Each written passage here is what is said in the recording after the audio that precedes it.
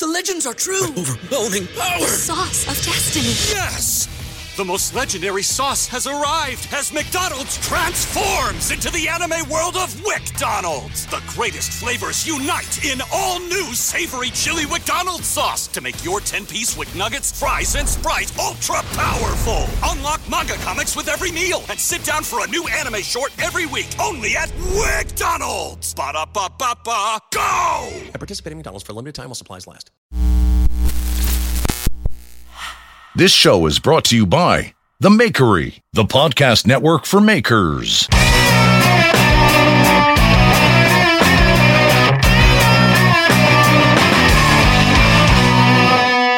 What's going on, guys? Welcome to the Full Blast Podcast. I'm Jeff Fader. Before we get into it, let's take care of a little bit of business. What's going on? First things first are my friends at Broadbeck Ironworks. Makers of the 2x72 grinder. This grinder is amazing. I have two of them, and I know. Hey, listen, ladies and gentlemen. I believe in this product. I love these grinders, and you will too if you go to broadbeckironworks.com. Put in the promo code KnifeTalk10. You're going to get 10% off all the grinders, attachments, parts, and everything else. And by all means, go follow them on Instagram, because every so often, I know they were just in Blade Show, Texas. They have a deal there, and they have so many different options and so many different add-ons that they're constantly coming up with these little sales, and then you can get this, if you get this set, you get this. So definitely check out what's going on over on Instagram with Broadbeck Ironworks, and if you put in the promo code KnifeTalk10, you're going to get 10% off all the grinders, attachments, parts, and all that other stuff. But if you're taking away material, this is for you. If you're a metal worker, woodworker, sculptor, definitely check it out, broadbeckironworks.com. Next are my friends at Evenheat. That's evenheat-kiln.com. Makers and manufacturers of the finest heat treat ovens available. Go find your next oven at evenheat-kiln.com. Tap control, turn and burn, however you want it, wherever you want it, whatever you want it. Evenheat's going to get your shit hard, ladies and gentlemen. I mean, what else can I... That's it. Evenheat's going to get your shit hard. That's their new tagline. So go to evenheat-kiln.com, check out what they got. Not to mention their customer service is awesome. Once again, the people I deal with have awesome customer service, and that means a lot to me. So go to evenheat-kiln.com. You're making tools, you're making knives, you're doing stainless, you're doing Damasteel, you're doing Damascus, you're doing the high-end stuff where you're paying a pretty penny for the material, or you're doing it yourself, or your labor is your pretty penny, your sweat equity is your pretty penny, and you want to make sure you get it right. Don't play. Get yourself that Evenheat, and you'll get squared away. If you're doing tempering, if you're doing hardening, if you need to get to a specific temperature, you need to hold it to a certain temperature. Evenheat is going to kill the doubt, right? It's going to kill the doubt. So definitely go check out evenheat-kiln.com. Hold on a second, doing a little bit of ear adjustment. Next are my friends up in Canada, Maritime Knife Supply. That is Lawrence Lake, maritimenifesupply.ca, or all your knife-making needs, belts, abrasives, steels, kilns, forges, presses, heat-treating ovens, whatever you need to get stocked or resupplied. And if you think that there's something that he should have that you would like, he'll get it for you. Lawrence is a great knife maker. He's very involved with the knife-making community. He has a scholarship at the New England School of Metalwork. He's in it for you. And if you go to maritimenifesupply.com, you're going to get you whatever you need. You get the bigger forge stuff. You need the Broadbeck. You need the combat abrasives. You need the Damasteel. He's got it.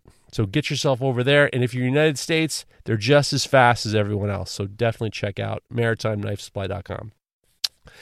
I want to say one thing about Trojan Horse Forge. They are the makers of the Stable Rail Knife Finishing Vise, the finest knife finishing vise there is. If you're hand sanding, if you're finishing your handles, there is no better vise. This is for you. It's going to make your life easier. It's going to make you more comfortable, especially for hand sanding. The hand sanding attachment is definitely underrated. And if you have a distal taper, if you have a bend, if you have an integral bolster, it adjusts to accommodate all that. And if you definitely go to TrojanHorseForge.com, put in the promo code KnifeTalk. What is it? Is a Full Blast 10. Sorry. You put in Full Blast 10, you get 10% off everything. The T4 Sentinel oil, the handle press attachment, whatever you need, they got you squared away. And Sam, I fucked up. I didn't call you. I didn't call you before Texas Blade Show, and it's my bad. And I owe you a call. And what can I say? Human garbage over here. I didn't do it, and I said I was going to do it, and I got closer to Texas Blade Show, and I thought maybe I better leave him alone. He's probably wilding out over getting ready for that. So I owe you a call, Sam. You're the guy. Definitely check out what they got going over at Texas Fair at Trojan Horse Forge, and put in the promo code FullBlast10 to get you 10% off everything. You're the man. This is a great company. I love these vices, and you will too.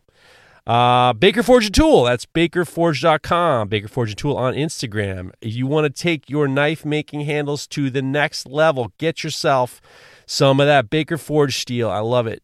You get your copper my, copper mascus, bronze my, bronze mask, all that stuff, all the different names, the Ripple, and all this different stuff, the Riptide, and he's got great names, Tiger my, and all this stuff. It's amazing stuff. It's super easy to heat treat. There's usually here I'll give you how easy it is. When it shows up at your doorstep, it's already annealed, so you can cut it on your shitty bandsaw. You can profile it. You can do it. When you start to grind it, you're going to notice, especially if there's copper shims in there, that you can already see where you need to be. So you know where the core is because you'll see the copper shims. Then you heat treat it. Usually it's 80 CRV2. You plug it into your 80 CRV2 into your even heat. Bingo, bango, bongo, quenchy, quench. Ready to go, easy to work with. I mean, it could not be any easier to work with, especially if you're into stock removal. And then when you have time to etch it, I mean, you know what I'm going to tell you. Get yourself some of that Gator Piss, GATORPISS. I mean, you can't. I don't know why I had to spell it. You know what I'm talking about. Get yourself some of that Gator Piss. If you go to Baker Forge and Tool, bakerforge.com, put in the promo code Full Blast. Put in the promo code Full Blast. You're going to get yourself 10% off. And if you're in the EU, go to DIYEurope.com, DIYEurope.eu, and you get yourself some of that Gator Piss over there. So stop playing. It's enough already. I love these guys. And definitely check out the episode I did with Coy Baker. It was a really fun episode. So definitely check out what's going on with them. Next are my friends at Total Boat. Congratulations to Kristen. Kristen's a big mocker. She's been in Total Boat for quite a long time. TotalBoat.com/fullblast for all your epoxy needs. Your two-part epoxies for your thick set casting and for the high performance stuff. You get your UV cure with a clear resin. Whatever it takes. Like I said last week, get yourself some of that two-part epoxy, put it in a jar, and shove something in it. You know what I'm saying? So go definitely check it out. If Keith Deason, Derek from Malden, Keith Johnson, Keith Mitchell, Jimmy DeResta, so they're all using Total Boat. I know Chris Zepp's using Total Boat. Everyone's using Total Boat. I'm using Total Boat. All our handle scales, I'm using Total Boat. So if it's good enough for us, good enough for you. If you're a knife maker, get yourself some of that Total Boat and use the link TotalBoat.com/fullblast, and you will get a percentage off. I'm not 100% sure, but it will give me street cred. I'm looking for street cred, ladies and gentlemen, and that's what I need. So TotalBoat.com/fullblast. And all the hyperlinks are in the show notes where you're listening to this. So I put everything in the show notes, and then it'll give you kind of information in regards to that. So definitely check out that. Next are my friends at GL Hansen & Sons, makers of G-Carta, which is a unique composite of natural fibers and fabrics mixed with epoxy under pressure and heat, and it's definitely awesome. If you go to gcarta.bigcartel.com, you can check out all the different stuff like Bofa, Ripple Cut, Tuxini by Mikey, Mahi Mahi, Radio Worm G-Carta, Pheasant by Mikey, Colorama by Mikey, and Hoopla by Mikey. The stuff is awesome. It is really, really, it's beautiful. And if you're in the knife game, this is going to put some pep in your step, put some wow in your wow, and you get yourself squared away. So go to gcarta.bigcartel.com, and if you want, follow them on Instagram. That's GL Hansen & Sons on Instagram. And there's some dots in there and some dashes and all that stuff, but it's in the show notes. So definitely check out them and tell them you're glad they sponsor the show, which I'm very appreciative of. Last but not least, my friends at Tormek are celebrating 50 years in business with the Black T8 sharpening system. I love this water-cooled sharpening system. Go to Tormek.com or at Tormek_sharpening on Instagram and check out what the big fuss is about. I highly recommend it, especially if you're a knife maker. It's not just for sharpening. Well, it's just for sharpening, but what happens is you end up getting a better idea of what the expectations are in regards to your knives. If you're making culinary knives, especially, there's certain geometries that work better than others. And if you're using the water-cooled wheel, you have a lot of abilities to kind of change the angles of your finished edge and also modify your geometry of your knives to make sure that you're getting what you're supposed to be getting. So there's jigs, and you can do with the jigs. You don't have to do with the jigs. I really like them very much. It's changed the way I make knives. My knives are a million times better because I use the Tormek, and you will too. So definitely check out what's going on with them, and I appreciate that. And then one final note, I'm definitely getting more messages in regards to an upcoming episode with Pat Quinn. I'm going to be we're going to do about a blacksmithing episode where questions are answered from Pat Quinn from the Center for Metal Arts, and I need you to help me out to get you the questions that you think need to be answered. It doesn't have to be a question. I mean, it could be a simple question. It could be, an easy question, or it could be a hard question, whatever you want, but this is your opportunity to hear it from Pat Quinn himself. And if you go to Full Blast Podcast on Instagram, you can interact with the show. You can follow me there. You can send me the DMs. Sometimes, like Knife Talk and Full Blast, I kind of use those Instagrams as the kind of home base and stuff like that. So go and give me some questions for Pat. We're going to have him on sooner rather than later, and I want to make sure I have plenty to go for because this might be, most likely, a more than one episode. So I want to make sure I'm packed with good questions, and here's your chance to ask questions in regards to Center for Metal Arts, blacksmithing, forging. You know what I'm talking about. Okay, many thanks.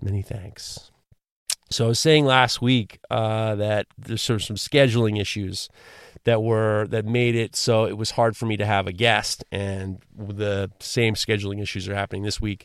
A lot of it had to do with what's going on at Fader Knives. We're super duper busy, and I had to kind of like adjust certain times that I'm in the shop. And I had to kind of eliminate a moment in time where I normally use for podcasting, and I just had to make the executive decision to do it as solo again. I had a good time last week. I got a lot of nice messages last week, and I'm kind of going down this road where this is not, listen to me. I want to be very clear. I want you to be very clear while you're listening to this. I am not trying to be a motivational speaker. I am not trying to be a guru. I'm not trying to influence your decision-making in regards to your life. I could give a fuck what you do with your life. Whoa, Jeff, that was really unfortunate. Well, you really this is me telling you how it is, and I take it back. And that's the other thing. I'm not perfect. I'm not always right. And I've realized that when I said I don't give a fuck, that's a little bit strong. So actually, I have multiple personalities, and I do have a guest. It's the other guy. It's the other Jeff. But honestly, this is not. If you want, some of that inspirational quotes, you go to somebody else. Go over to Brian House. You go over to work for a podcast. He's gonna be that cheerleader for you. I'm not gonna be the cheerleader for you. I do believe in you, but it's going to take some work. So what I do is, instead of telling you things that I think you should do, what I do is I tell you what I did based on stories that happen to me. And usually they're self-deprecating because just the way it is. It's the way it is. So what I started to notice is, I have two podcasts. I'm also one of the co-hosts of Knife Talk, the number one knife-related podcast on this German-infested planet. And now I'm starting to say whether you like it or not, because there are other knife podcasts popping up here and there. Some of them stick, some of them don't. Some of them have legs, some of them don't. Some of them give a good shot, some of them don't. I'm with you. You keep your thing going, but just remember whether you like it or not. Knife Talk number one, baby. So one of the reasons why we're number one is because I'm constantly trying to figure out things to talk about on that podcast. If you go to Knife Talk Podcast, we try to make it not too knifey. I mean, we're gonna get questions in regards to knife making. That's just the way it is, knife community. But we're trying to I've been doing this for almost 6 years. So it's a weekly podcast. We don't really miss a lot of weeks, maybe a holiday here and there, something like that. So we're trying to constantly come up with something new to say. And what we've been kind of over the years, we get questions, and a lot of the questions, we end up getting repeat questions. And a lot of it's the business of knife making. A lot of it is the business of how to be motivated and stuff like that. And we're every once in a while, Mareko or Craig or I will say, oh, we've had this one before. But it keeps popping up. So what I try to do is I try to come up with a topic to talk about and then kind of engage the viewer. And recently, last 2 episodes, and we'll see what happens. It's something that I'm willing to, I'd love to kind of keep going on is we've been talking a lot about self-sabotage. Now, it's interesting in the maker community, and I think this is a maker podcast. Whether you like it or not, I'm really being such a piece of shit right now. Don't worry about that. But it's what it is, we constantly are talking about making, and then how do you make that connection between finding your joy in making something and then turning it into business. And a lot of the questions we get are the physical making of a knife and like tricks to kind of limit problems so we can be more efficient. And then the other end is how do you get good enough to the point where you can just like quit your job and then do this for the full time. And that's one of the things that we don't ever talk about is like this kind of self-analyzation of what's happening, what's working, what's not working. And then you can kind of deduce, maybe if this isn't working, I can make a change. Perfect example. Let's say you have a drill bit that's just fucking dull. And you're drilling, and the more you're drilling, the duller it's getting. And it's not cutting. You make the point, and then all of a sudden, you've been down this road where you're drilling a piece of steel, you pull on the arm, and then you're drilling, and it's almost through, and then maybe you see a little red. The friction is now overheating your material and stuff like that. We've all been there. Don't pretend like you haven't. I know that I've been there. I know that I thought, it just needs a little bit farther to go. I know you can do it, little drill bit. But what you know is the drill bit is, you know that the drill bit is dull and you just can't, it won't work anymore. So you make these decisions to say, okay, I don't want to use drill bits that are no good. Perfect example is when we're drilling wood, different types of wood. I'm very conscious of the fact that if we use a fresh bit and when you're drilling down and then you're relieving a lot of that material out. So you don't go straight down like all the way with wood. You drill a little bit and then you relieve it and then you take out all the shit. And then you drill a little bit more and you take it out. But if you just were to take the arm and drill straight down, sometimes you'll pop out the front instead of cutting, pop out the bottom instead of cutting out. And then you'll leave this big fucking chip that most likely will not help you in the future, right? So if you're cutting it, so you start to see, okay, this is what I got to do. I got to cut and I got to relieve. When I drill, I got to relieve some of the stuff out of there and I got to drill and relieve the stuff. And then all of a sudden I'm cutting through and then you end up with a nice hole at the bottom. That's what you're trying to do. Self-analyzation is the same thing. It's trying to figure out why am I behaving this way? Where did it come from? And then where did it happen? So we've been talking about self-sabotage a lot on the podcast, and it's been a really interesting conversation because, self-sabotage is what are the things that you're doing that is preventing you from being successful. Now, I'm not going to go in a whole litany of this is what you need to do. But I kind of wanted to talk about like the idea of self-analyzation and kind of figuring out what's going on. I would say about 15 years ago, I started kind of the self-analyzing.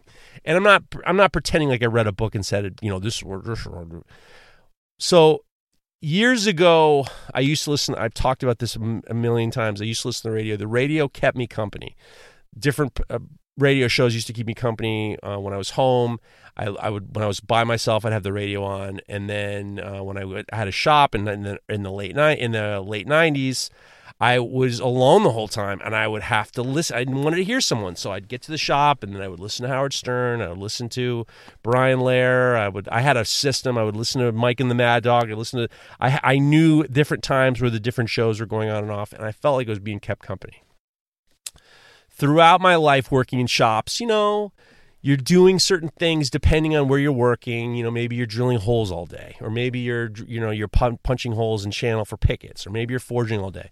So sometimes you can get to the position where you're doing something and it's nice to hear something, anything. Could be music. Sometimes music on a stereo isn't loud enough. It doesn't compete with the machines that you're working with. So sometimes you need to have some sort of noise canceling, and then you wear your earbuds. Next thing you know, you're listening and you can't hear what's going on. And so for years, I was listening to radio or podcasts or CDs or tapes. I had Walkman. I had the whole 9 yards. And then one year, I was working for this metal shop, the last metal shop I ever worked in. We were doing a lot of finish work for buildings. We were doing cladding for buildings, steel cladding, a lot of stainless steel cladding, and we were doing elevator railings, and we were doing regular railings, not ornamental railings, but railings, for elevators and bathrooms. And we were, it was standard stuff. Some of it wasn't beautiful. Some of it was just like, get this motherfucker done. You can't just go to Home Depot and get railings. Sometimes you have to have someone do it. So we would do satin finish, and the way you do a satin finish, if you're a knife maker, do it by hand. Well, on a panel or a railing or something, you would use what's called a stroke sander. A stroke sander is a giant version of a belt sander, except for you're not using the side. If you're looking at a belt sander, you're using the side platen, right? Well, imagine the bottom of your bottom wheel and going to the motor in that bottom. Imagine that long stretch on the bottom, that slack bottom is where you're working. Now, your belts are not 2x72. They're 6 inches wide, and they're maybe like 40 feet long. And the machine that holds it, the wheels, are like 12 feet apart. It's insane. And what you do is you'll take a block of wood, and then you'll hold it down, and then there'll be a table underneath, and then you will lay your material underneath the belt, and then in the direction where you want to go, and then there's a slide. The bottom rack where you're working is slides, and then you're pushing down on the top of the belt, which is the backing of the belt, to push down onto your material to kind of create the satin finish. Now, it's insane. It's crazy. It looks amazing. It looks insane. The wheels are spinning at like insane. There's no adjustment. It's on or off, and when it goes on, it's like a fucking rocket ship. So when my boss was teaching me how to use it, he said, there will be no headphones. There will be no, loose clothing, because you're right by the belt. There will be no earphone. You can wear earplugs, but there's no music. No music, nothing. You have to be fucking at attention. You can't be listen to Howard Stern with the stroke sander, because number one, the belt is, cut you in two, and then two, you'll destroy the material, because it's not a small thing. It's usually something big. So I would be on the stroke sander for days on end. There would be a pile of, they bend these railings, and then I would have to satin finish the material before they could make the bend. So there'd be like a pallet of steel bars, and then I would have to put satin finishes on them all, and then then the next guy would get it, and it was difficult, but it was really interesting. So then, what are you listening to, right? You get to the point where you're just like, it's time to think. It's time to like, where are we going now? What am I going to do? I have to pay attention to what I'm doing, but it's like, maybe I should start reflecting on my past. So for days and weeks, I was taking a moment in my life and thinking about it with the perspective of time. And then I would start to ask myself, well, who benefits from from what happened at that situation? Who benefits came from, I was reading a fucking Batman comic book, and Batman was trying to solve a goddamn mystery. He was being a detective, and they were asking him who he thought the murderer was, and he says, "Oh, it's very easy. All you have to do." Well, he didn't say it was very easy. I'm sure. He said, or he wrote, or the writer wrote. The Batman said, "Who benefits? Who benefits? You find out who benefits, and then you find the murderer." So I started to think about that. I was just like, "Holy shit! Who benefits is like the perfect." The perfect question to ask. So I would plug in a story that I remember as being slightly memorable, as being most likely traumatic, either good or bad. And then I would say, well, who benefits from that? Or I'd have a conversation with someone and I felt someone kind of treated me poorly or talked to me in a way that I didn't like. And I would think to myself, well, what's the benefit of that? Who benefits from that? And all of a sudden I had all these kind of crazy realizations, and I started to kind of plug in who benefits to fucking everything. So for months and months and months, or weeks and weeks and weeks into months, I'm on the stroke sander. I'm just like rehashing these things that happened and trying to be as honest as possible, and then just try to see why, what was the motivation behind this, what was the motivation behind that. And all of a sudden I started to kind of like label, this is why this happened. And I would come home and I would say to my wife, Hillary, I think I had a revelation about why this happened. And then I would read it, I would tell her about it, and she has some history in psychiatry, not psychiatry, but like she understands the human mind, and she's very well acquainted with what, this kind of thing. And she would say, yeah, I think you got something there. That's interesting. I never thought about it like that. So on this podcast and on Knife Talk, I think that it's great I try to be as honest as I can be in regards to why I've done the way I've done, why I've done things the way I've done them, and then how that, and then I'll recall something, and then I'll say, this is kind of interesting. Maybe this will help someone else. Who knows? Gentlemen, ladies, who knows? Who knows? One of the things I wanted to talk about was I talk about my father every so often, and he's passed away now, 12 or 13 years, something like that. We can go into some other time why I don't remember the exact date, but that's for another day. I remember growing up, there was a lot of difficulty, probably around the early 80s. And in 1984 is when my parents got divorced. Crazy thing is, they got divorced exactly 40 years ago or they told me they were getting divorced 40 years ago from this past Super Bowl. So a couple of weeks ago, it would have been the 40th anniversary of them telling me they're getting divorced. And it was a really tough time because I didn't understand why. And I felt as though it was my fault, and that's kind of, normal. That's normal. Kids think it's their fault. And I found myself in this position of like trying to cope. But not to mention, my parents were trying to cope too. It was a strange time. The early 80s were a strange time, especially in the social class my family was in, because, most of my dad's friends and my dad's friends and my mother's friends, they had been married before. They had been divorced before. Being divorced was as commonplace as anything else. And my mother was my father's third wife. So divorce was like this kind of, it was much more normalized than it is. It was sad, but at the same time, it felt to me like it was far more normal. And the problem is there's so much more than just like the parents are separating and then what do you do? So one of the things I was trying to cope with was kind of my relationship with my parents, and there was two alternate relationships. My father was trying to get on with his life. He is what I would refer to as a bridge burner. A bridge burner is the type of person that is not afraid of cutting someone loose. Bridge burner isn't someone who gets rid of something The first time, it's usually like it's a pattern of cutting someone loose a lot and being comfortable with it. I think when we do things enough in these cycles, we get comfortable with being put in that position, and then that becomes normalized. He was cutting a lot of people loose. He was cutting friends loose, and someone said the wrong thing to him.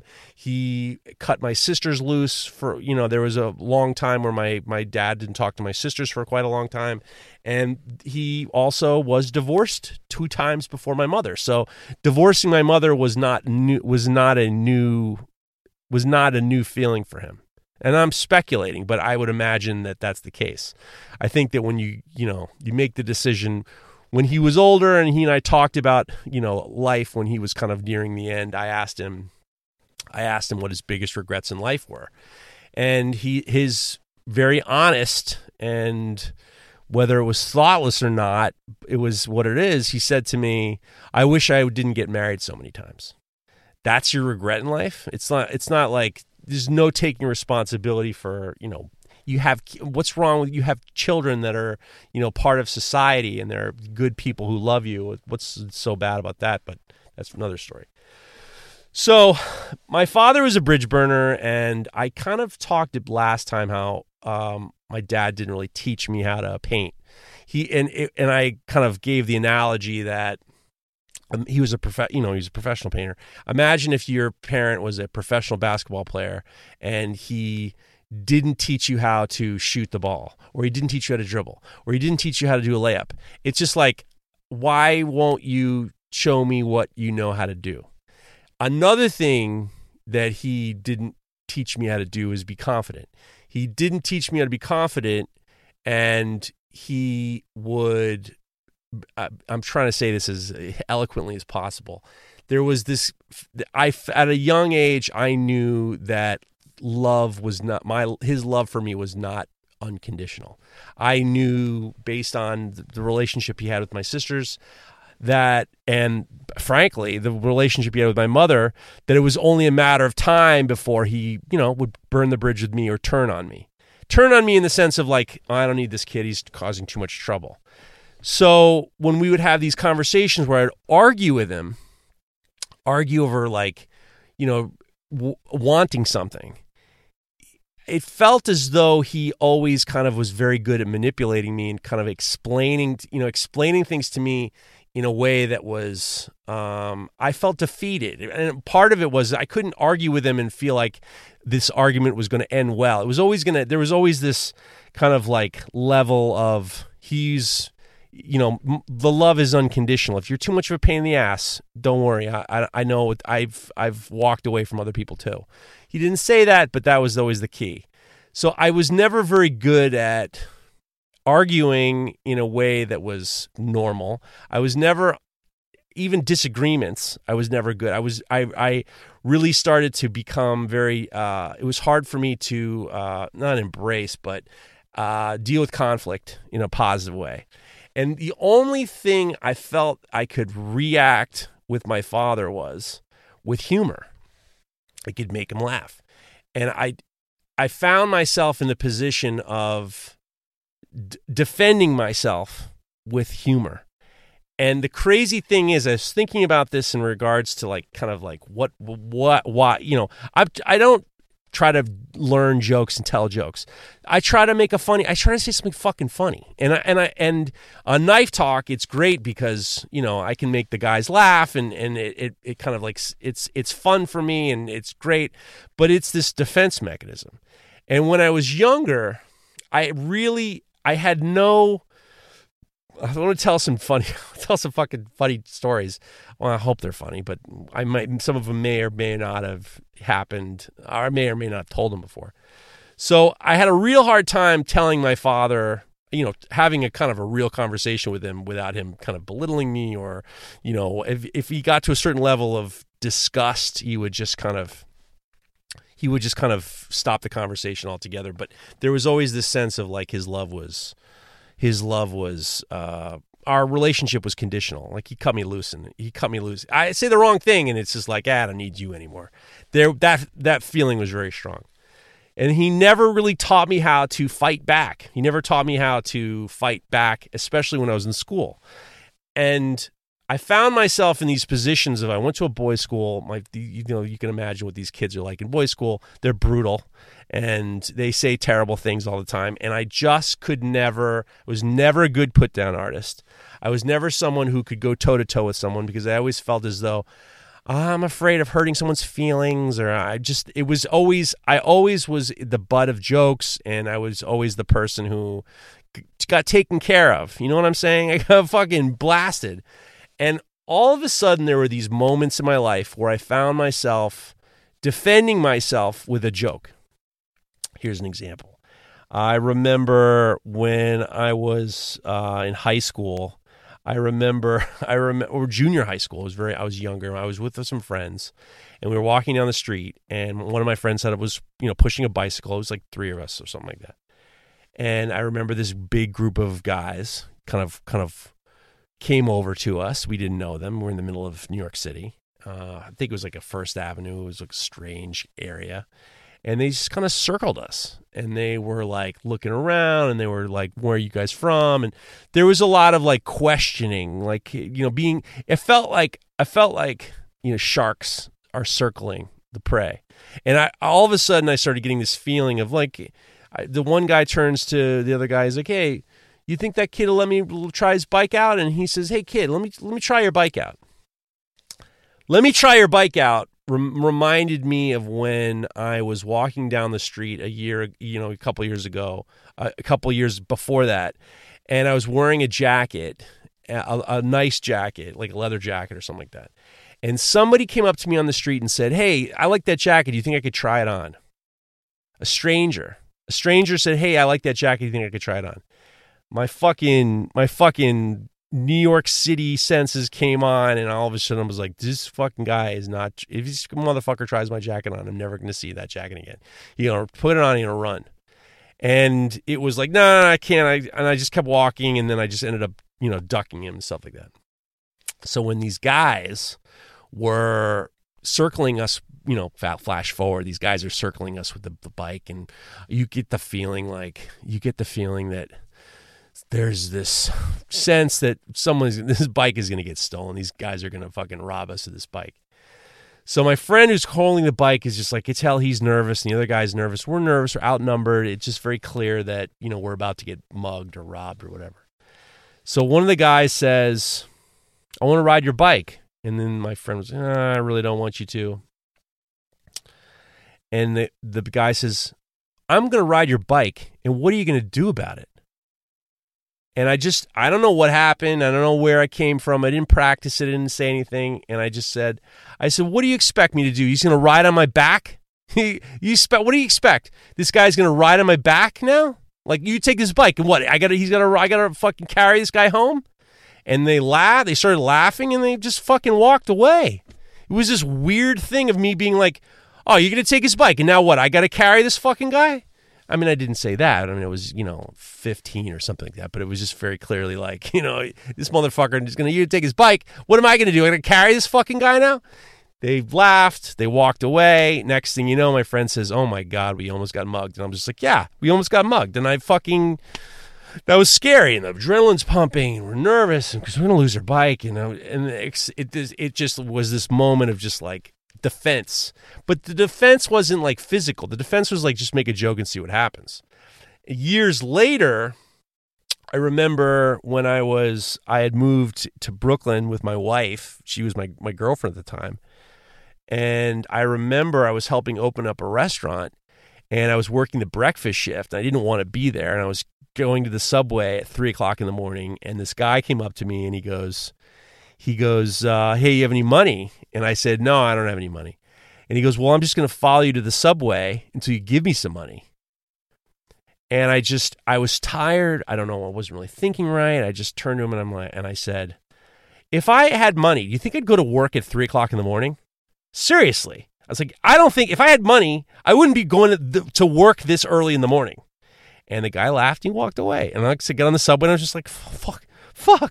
And I had all these moments in my life where, jokes were this weird, real defense. Like, it was not only just a defense of like protecting myself, but it was like a physical defense. I told a joke and a guy didn't beat me up.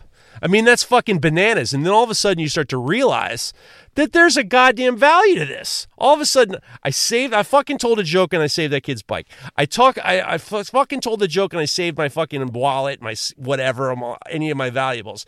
And it was like this real physical ability to, like, not only were you protecting your ego with a joke, but you're fucking protecting your physicality. It was crazy. It's total madness. And for my life, all of a sudden I got in these positions where I'm going to fucking tell jokes. I'm going to tell jokes, bitch. And that's just the end of it, because I can't handle this anymore. And it reminds me, more than I think about it, there was this, I might have told this one again, but, fuck you. You listen to me. Don't you want to go listen to some other bullshit podcast? Go ahead. You listen to my bullshit podcast. This is what I'm going to tell you.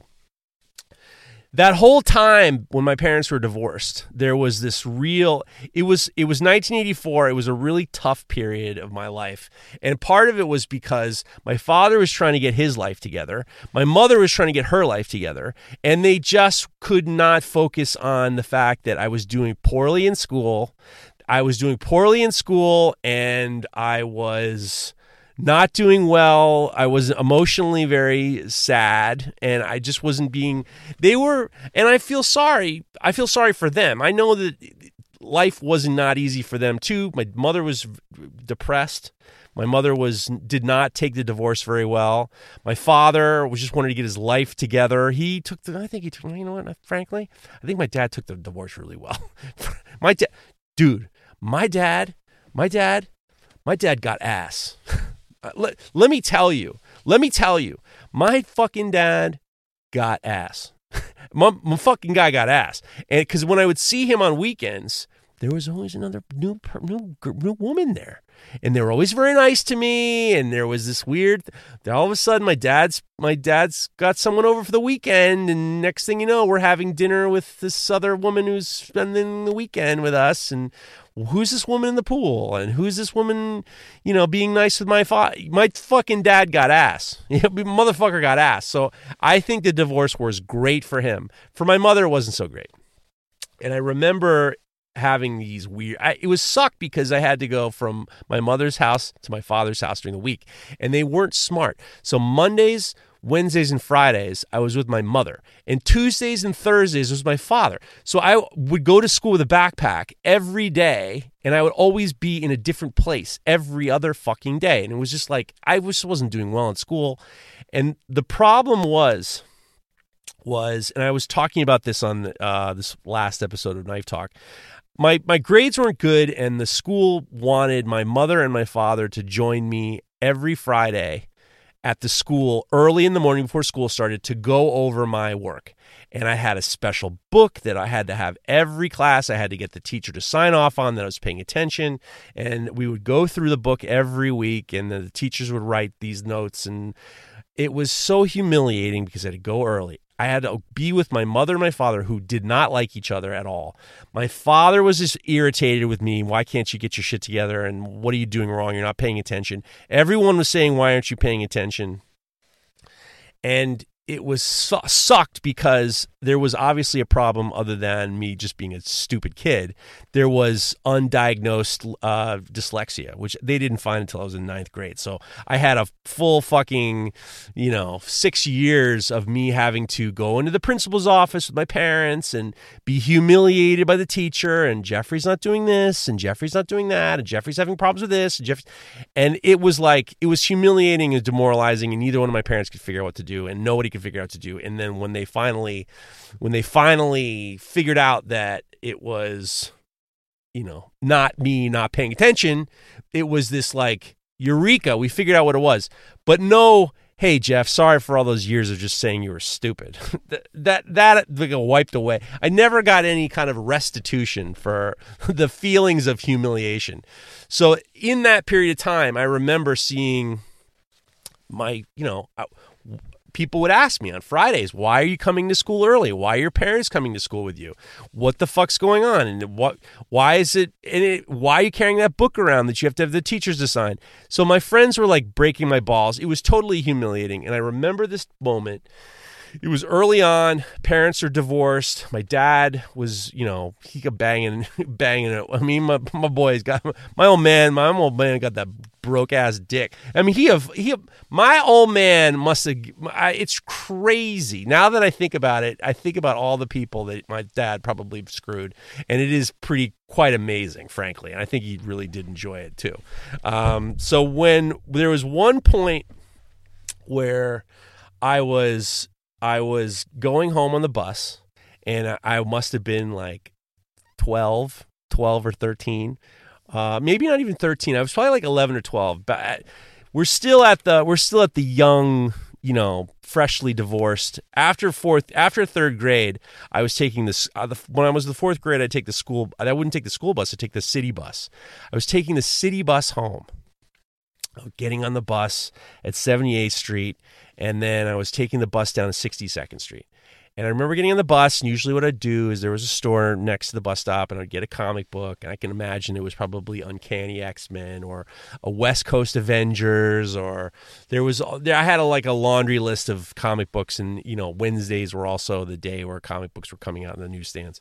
And I remember getting on the bus, and I remember sitting down. I probably had a little bag of Doritos, and I probably had like a Hawaiian Punch or some bullshit or something like that. And then I had a fucking comic book, and I was ready to sit down and enjoy my ride down Lexington Avenue. And all of a sudden, I hear these fucking kids. Hey, Fader, what the fuck's wrong with you? And I look up, and there's these three kids. I wish I could say their names only because their names are so great. But it's just like, I was telling my wife this story, and she was like, what kind of fucking name is that? And I was just like, fucking best name for this story, but I can't do it. So this one guy, there's kind of like three of them. There's a ringleader, his buddy, and then a third kind of a quiet guy. So the ringleader says, hey, what's going on with you? Why did I see you and your mom and your dad, and what's wrong with you? It was straight into just going into like, man, you must be stupid or something. And it was just like, next thing you know, the sidekick is fucking railing me, and the ringleader's probably making fun of my mom's weight, and probably the three of them are having a blast on the city bus, just trashing me. And I just don't have it in me to say something back. I just don't have it. My father did not prepare me for, how to be a comeback artist. I wasn't good at it. I fucking wasn't good at it. And because I thought when I was a comeback artist with my dad, he would just like, his response would be like, well, I just don't love you anymore. And it was just like, fuck. I mean, that is so strong. How can you just call me an idiot or something? You have to go straight to there. So I'm getting on this bus, and these dudes are fucking giving it to me. I mean, they are tearing me up. And you could even tell that like some of the people on the bus are kind of like smirking because I'm just getting my shit pushed in. I'm just getting fucking tore up. I mean, they're not bullying me in the sense of like I didn't feel imminent danger, but I definitely felt like I'm just getting fucking tortured on this bus. And you could tell like some of the other kids on the bus were laughing, and I'm just getting torn up, and I don't have anything to say. I just don't have it in me. And I don't know if I'm afraid to hurt someone's feelings. I just can't go for the A-bomb. I just don't know what to do. So the 70s, the 60s, we're back on I'm maybe like 6 or 7 blocks from my stop. And the quiet guy, after I'm just getting tearing me up, Fader, you moron.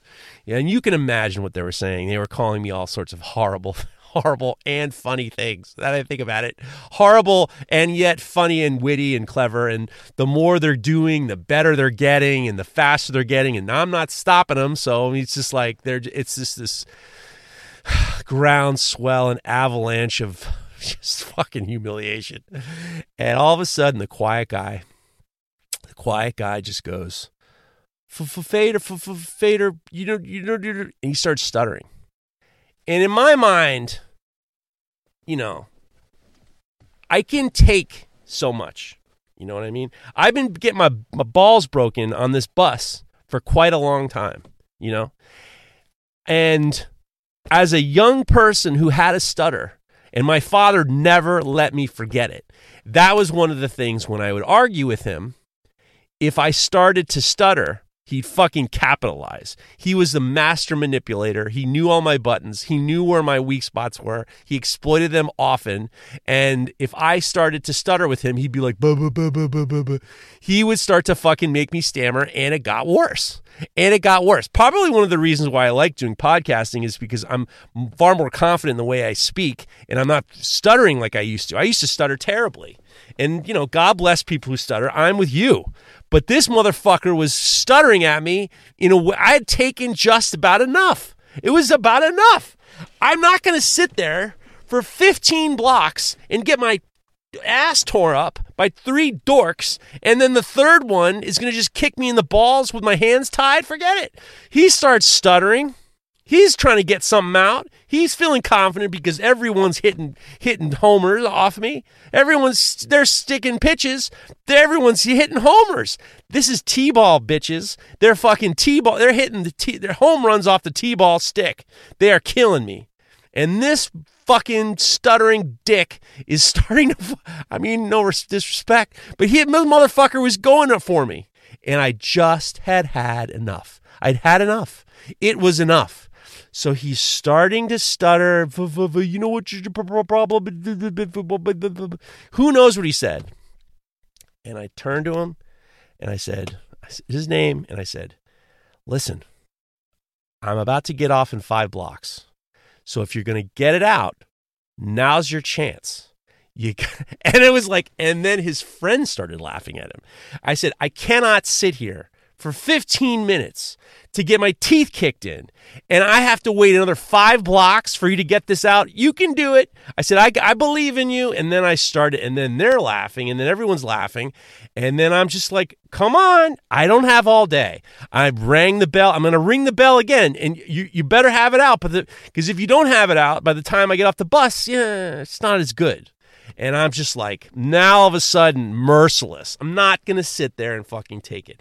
And then everyone started laughing, and I got off the bus. I flipped them all off. I got off the bus, and it was like this wild episode where I defended myself towards the end. Now, subsequently, I got called into the principal's office the next day because the kid who had a stutter, he went home crying to his mother, and his mother called the school and said, Jeffrey Fader insulted my son who has a terrible stutter. He was making fun of my son who had this terrible stutter, and I'm not letting him come. He's too distraught. He's not coming to school today.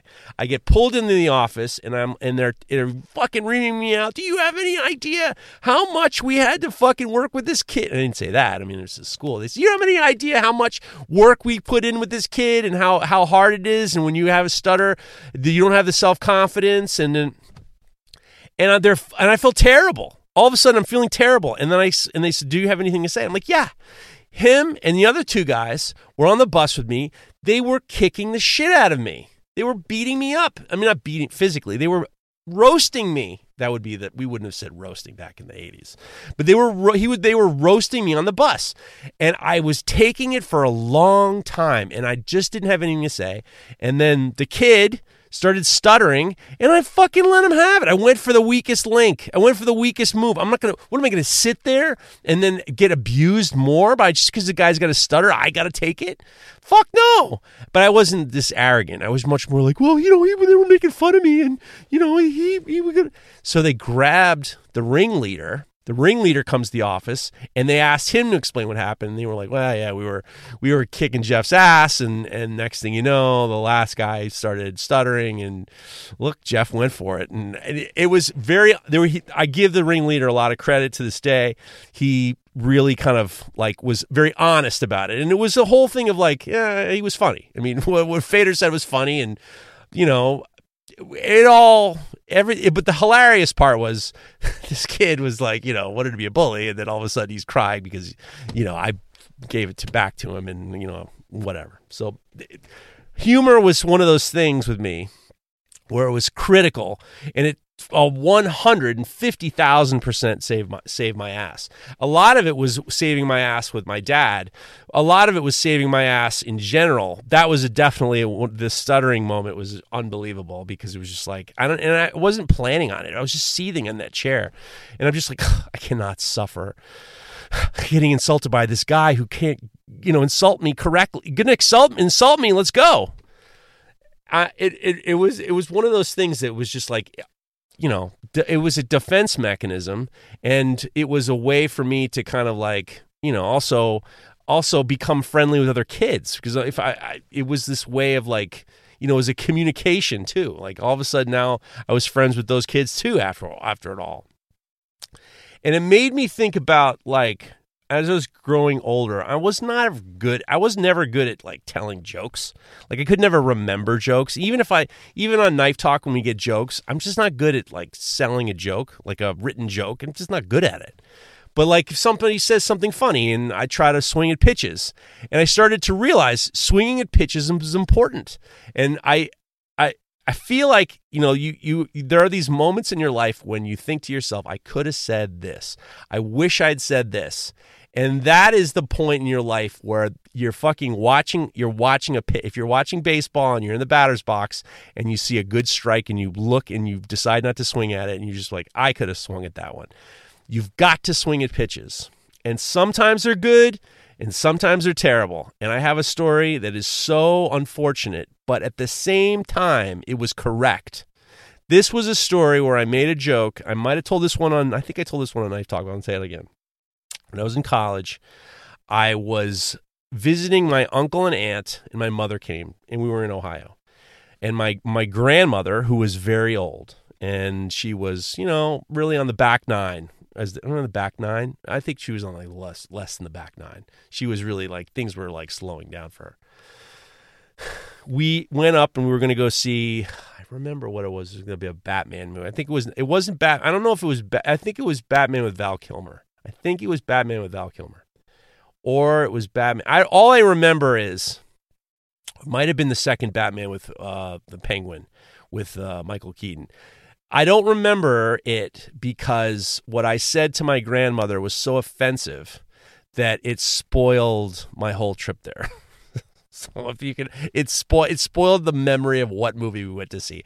I remember going to see Batman 1 on the first day of its opening at the first screening on the first day of Batman 1 with Michael Keaton, because it was the day of my dad's wedding. I'll never forget almost being late to my dad's wedding. Oh, shit. There's another story in there. I have another story that's horrible, too, swinging at pitches. I got 2 swinging at pitches stories. I went to see, I'm going to back it up now, because I went to Batman 1. It was on the day of my dad's wedding. And it was Batman 1, and then I had enough time to run back home, get my suit, and run to the wedding. And I was not going to miss Batman 1. I was such a huge Batman fan, and the fact that it was coming to the big screen was so exciting. I wanted to see Michael Keaton, and everything about it. I watched the movie, see the first screening. I got the fucking Batman pin. I'm jazzed, and I'm not super happy about seeing, you know, my dad's wedding. I'm not excited about my dad's wedding. The fourth wife my dad married was not a good person. And I wasn't great to her in the beginning, but she should have known better, because I was a kid who was not doing well. She should have used her head better, and she didn't. Run home, get the suit, run to the wedding. My father was this kind of guy who was like, if you're not 5 minutes early, you're late. I was on time, but not 5 minutes early. And I was sweating. And I run to where the wedding was, and I walk in, and my dad's he goes, where have you been? Where have you been? You're late. You know, was I really late? I mean, I was his best man, which was like, I don't know what the fuck he was thinking. Getting me as his best man was a giant mistake. Just because it's like, your fucking son is your best man. What are you saying? Is this loyalty thing? Why don't you get a friend of yours? You know, it wasn't a fucking good move. Dad walks out, fucking lighting me up, wondering where I was, and I'm like, Dad, don't worry about it. This is 1989, and I think that's 1989. I'm pretty sure it was 1989. And my dad says, "Why? I can't believe. Why were you late? What's that? Where were you?" And I said, "I went to the Batman movie." He's like, "Hey, what's the Batman movie? It's my fucking wedding, you know." And so out walks his wife, and I'll describe how she looked. And then I'll tell you what I said. And then I'll tell you the response. And I don't know why I said it, but I said it. This is swinging at pitches number 1. I'm going to tell you swinging at pitches number 1, and I'll tell you swinging pitches number 2, and then we're going to see where we are. Where are we? Okay. So she walks out, and she's a very tall woman, slender, with big white blonde hair, white-ish, blonde-ish hair. And it was like, I mean, not in the style of an afro, I would say, but it was in the style of kind of an afro. For a woman this thin and tall, and it was fucking bizarre, frankly. It was like, I mean, you understand. So she was wearing a long white shirt. I don't remember if she was wearing a jacket, but she was wearing a long white shirt, a long white pants, and very slender with this big head of hair. White. Everything's white. Fucking white. And I remember her asking me, "Oh, Jeffrey," and she was trying to be nice, and she was trying to get endear to me, and ultimately, I did the best that I could in general. Ultimately, my suspicions of her being a horrible human being were correct. But at the time, I was still like 14, 15. I mean, at the 14, 15, parents are divorced, school's down the tubes. You're getting nothing's going your way. There's going to be some issues, undiagnosed, idiocy. I mean, just like everything's not going well. You got to take a fucking knee and just be like, look, give the guy a fucking break. So my dad just fucking tore me up for being late when I wasn't late. She says, "How do I look?" And I fucking swung at pitches. And I said, "You look like a giant Q-tip." I mean, on my wedding day, if I heard that from a 14 or 15-year-old kid, I don't think I'd be too thrilled myself. It was true. It was accurate. It was, looking back now, it was true. It was accurate. It was funny. It was not appropriate. Oh, my dad was so fucking furious with me. It was like nonstop. Not just like, oh my God. And this all happened, me being late and insulting his wife on their wedding day, in a 5-minute period. So I mean, I'm garbage. At this point, I am 100% garbage. Now I'm like, all goodwill is now out. All the goodwill is out. Now we're at like, it would be bridge burning time, except for the fact that I'm already positioned to be the best man. So it's like, can't really burn the bridge now. We could burn the bridge later.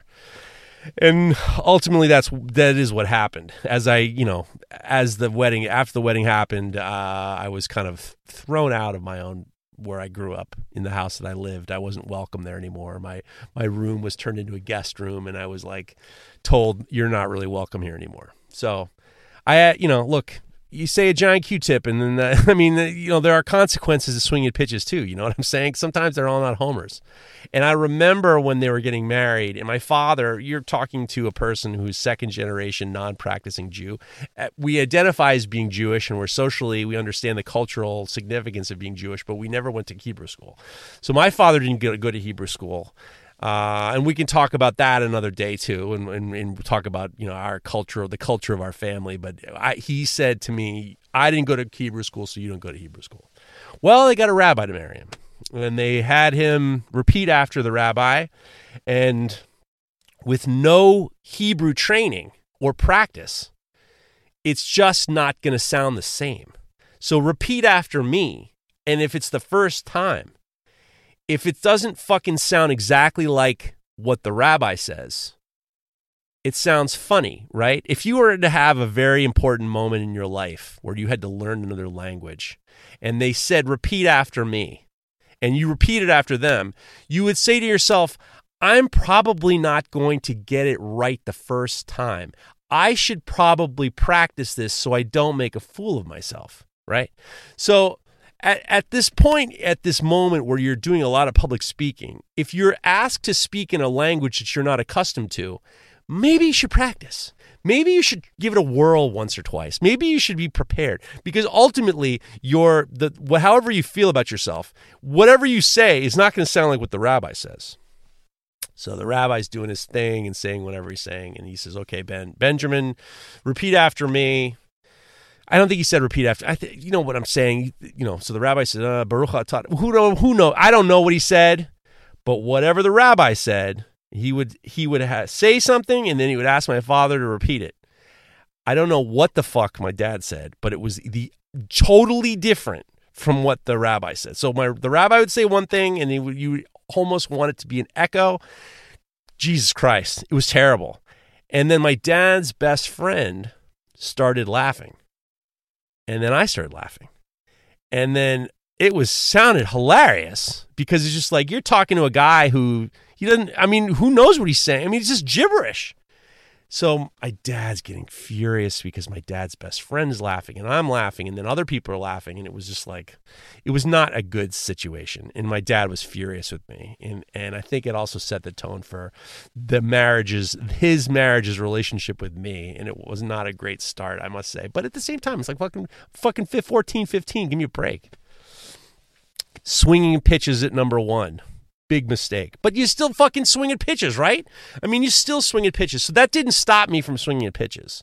She was pissed off at me. He was pissed off at me. But I'm just like, it was funny. I mean, it was funny. I thought it was funny. So I'm not feeling bad for it.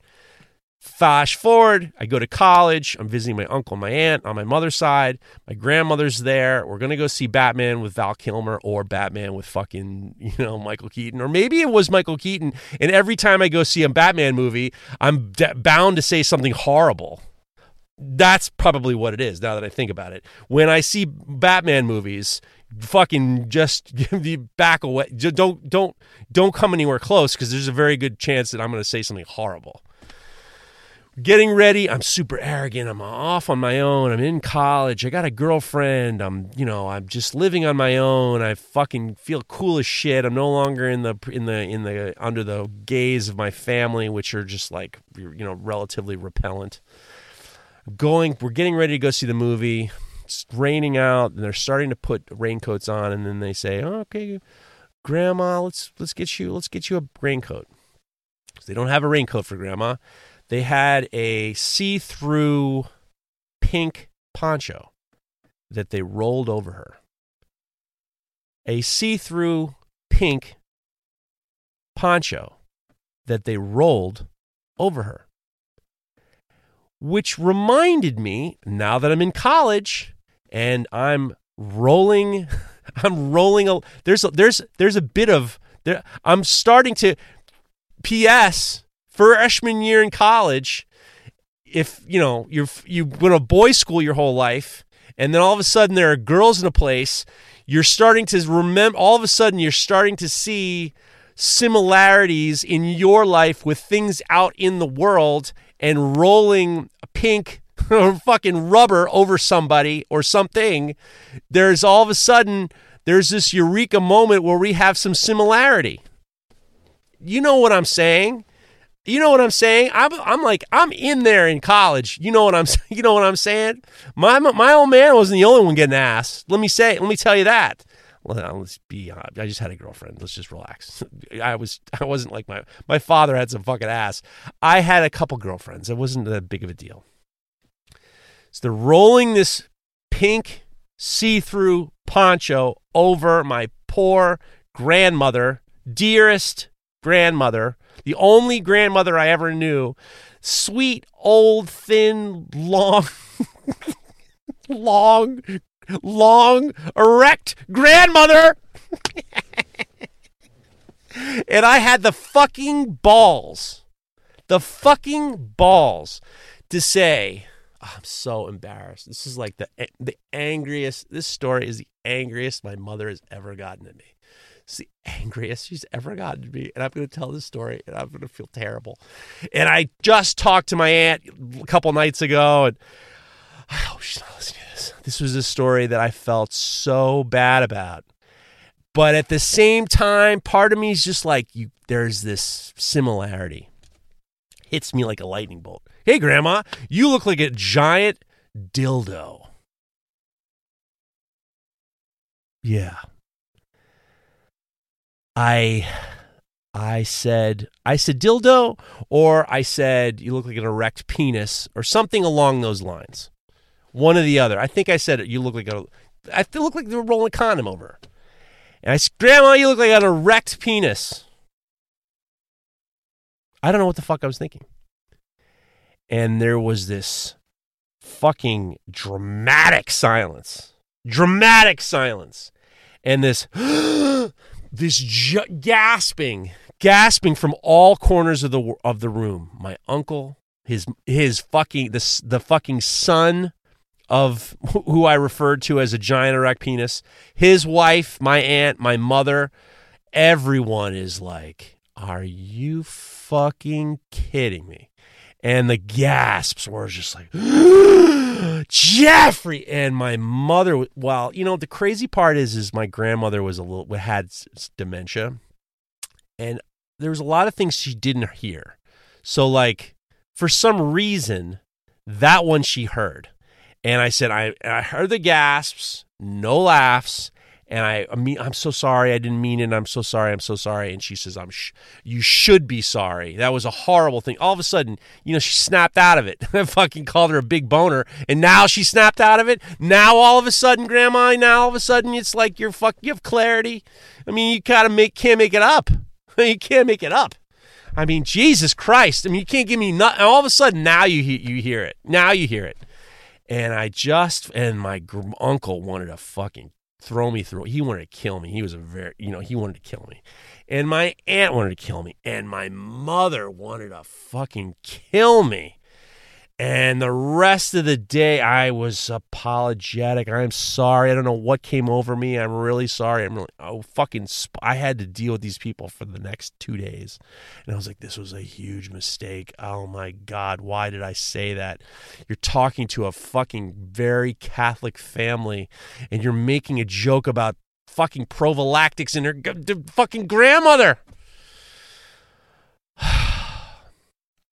And I'm just like, it's all complete 100% defense. I'm apologizing. I'm not defending my behavior. I'm just trying to kind of like apologize and get through it. And I'm feeling terrible. But in the back of my mind, I felt like there was some good shit. If I'm being totally honest, man, maybe that was just the wrong audience. You know what I'm saying? Maybe, Grandma, you look like a giant erection. Maybe the audience is wrong. You can't make the joke to the person, right? So days pass. I get back to the campus, and I'm just like, I'm fucking drained from being.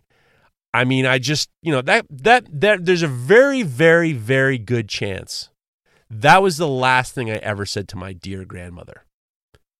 Now that I think about it, that is the last thing I ever said to my dearest, warmest grandmother. That's the last thing I ever said to her. And I still think it's funny, and I'm going to tell you why. Because I called my father up. It was we talk once a week or every other week, and I was just talking about it. And I called him in the office. The move would be to call him when he was at his office, because if he was around his wife, he wasn't as fun. There was like this. I could get a little bit. My sisters used to do the same thing. We would call him when he was at the office, because if he was at home, you just didn't get that the Ben Fader we knew. You had to get this kind of like, half calf Ben Fader, decaffeinated Ben Fader. Wasn't really. Any kind of potential good moments were thwarted by, his wife. Called him up at the office. Hey, what's going on? What are you up to? I said, I saw my. He said, oh yeah. I didn't give a shit too much. I said something terrible. He said, what did you say? And I said, I'm going to tell you this, but you can't get mad at me, because too many people have been mad about me. Too many people have been mad about what I said. You cannot be mad at me. And he said, I can't guarantee that, but tell me what he said. And I told him the whole story. And I said, I really wanted to make sure I wasn't going to get yelled at again. I just was like, I know this might be they were divorced. He didn't see this family anymore. He had not the nicest things to say about them anyway. He didn't really get along with my grandmother.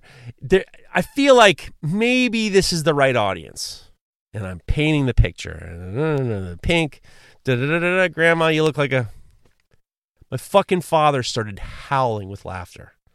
Howling with laughter. To the point where he could not catch a breath to talk to me on the phone. He is laughing harder than I ever heard him laugh before. I have never heard this man laugh louder or harder than Grandma, you look like an erect penis. He fucking almost hung up the phone. He almost fell out of the chair. I destroyed him with this fucking Homer, dude. This fucking shit was pure. This shit was fucking nice. This shit was fucking nice. And I knew it. And I remember hearing him just fucking choking with laughter, can't catch his breath, howling with laughter. And I said, I fucking knew that shit was good. I fucking knew that shit was good. I had to pay for the whole weekend of apologizing and just like, I was like, I knew that shit was good. And I remember like thinking, that's definitely the last thing I said that's definitely the last thing I ever said to my grandmother.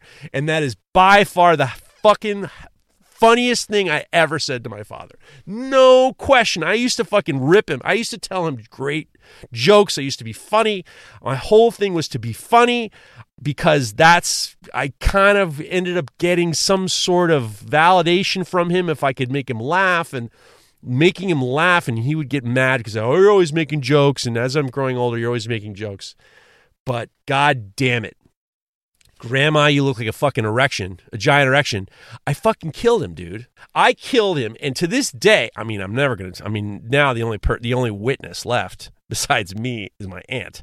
And I ain't going to bring it up again, that's for sure. But I'm telling you this. My shit was fucking nice. I fucking hit a fucking homer. It was just the wrong audience. And I swear to God, that was probably one of the highlights of that's a highlight joke. A highlight reel joke. Second time fucking destroyed. I destroyed him. But it's, I remember when my mother, and I don't know if we're going to talk about my mother too much. My mother is not in the best of ways. She has late stage dementia. I went to go visit her last week, and she she recognizes me, but she thinks I'm her brother. And then she asks about her parents, and it's really like we're at a stage now where she's much thinner than she was. She's very comfortable and she's very comfortable. They do a great job. They're very nice with her. The nurses in the facility is very nice, but she's in a wasting situation. I mean, she's years of diabetes, and just like, it's just like we're in a late stage dementia situation. And when I visit her, she's happy to see me. But, I ain't going to tell her about I'm not going to remind her about that fucking horrible joke, because that's just the last thing I need. The last thing I need is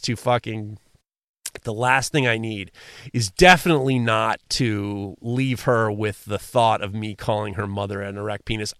With late stage dementia, who knows what that would lead to? Frankly, I mean, who knows what kind of fucking paralyzing, delusion she would get. So I'm not bringing it up, but trust me, when she wasn't in this situation, when she was younger, if I did sneak that story in somewhere, didn't go over well. And she was still, every time I would tell it in defiance, her anger would be as much as the first time I did it. As much. And she was furious. So she would be furious if I even brought it up. Remember that time I talked to Grandma? Last time I talked to Grandma? It didn't go over well. And every fucking time it was like, it wasn't exponential anger, but she was fucking... So I'm not bringing it up again. I mean, there's no reason. And I'm not bringing it up to my aunt because she's much more cognizant than my mother is. And I don't think I need to rehash that whole story. But I will tell you the last joke I told my father. This was a crazy story only because we were in a weird situation. My father had brain cancer. He had survived cancer, and then he was on his, the last round of cancer came back. And I would visit him often, and did our relationship get up? That going back to what I asked him if he had any regrets, and he said his only regret was getting married so many times, which is like, take responsibility for any of this shit, dude. Come on, you could have fucking fixed some of these marriages. So at the time, he was slightly mobile. He had a vineyard in upstate New York, and I would go up and visit him, and he was unable to kind of walk the way he used to. He was very active. Like he was into manual labor. He would be up in the vineyards, working in the vineyards. He was not afraid to work hard. I think that I get a lot of that, the ability to understand and appreciate manual labor from him and working hard with your hands. I learned it from him. So there was a certain time where he couldn't walk very far, and he ended up having like a golf cart. And I remember he wanted to take me for a ride in the golf cart, and then we're going to sit by this pond and kind of talk. Now, at the time, as his faculties are starting to diminish, there was, and this is my opinion, there was definitely this sense of seizing control of him and his life, his assets, his businesses, and his wife was slowly kind of becoming much more involved with his assets and his money and his businesses, and also trying to at the same time drive wedges between my father and my sisters and I. It's very apparent, and I'm not speculating. At the end of his life, they made a will that was so aggressive towards us that, we were left with nothing, which is fine, made me a better person, but at the same time, it was like very clear that our suspicions were right. So as he was getting older, you could definitely tell that I was not permitted to come up to visit him as much. It became much more, it wasn't like the home that I lived in. And I went, and the same, treatment was to my sisters, and my sisters were much older than me and far more defiant than I am, and kind of like a little bit more hostile than I am.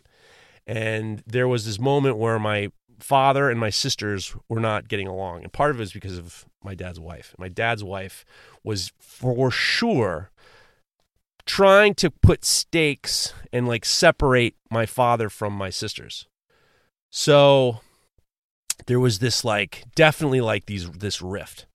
And my dad, we went to this pond, and my dad says to me, he says, who do you think is right and wrong in the situation? And I said, and I was always the diplomat. I get that from my mother. I get the diplomacy from my mother. My mother was always just like, let's try to work this out. Let's try to be a little diplomatic.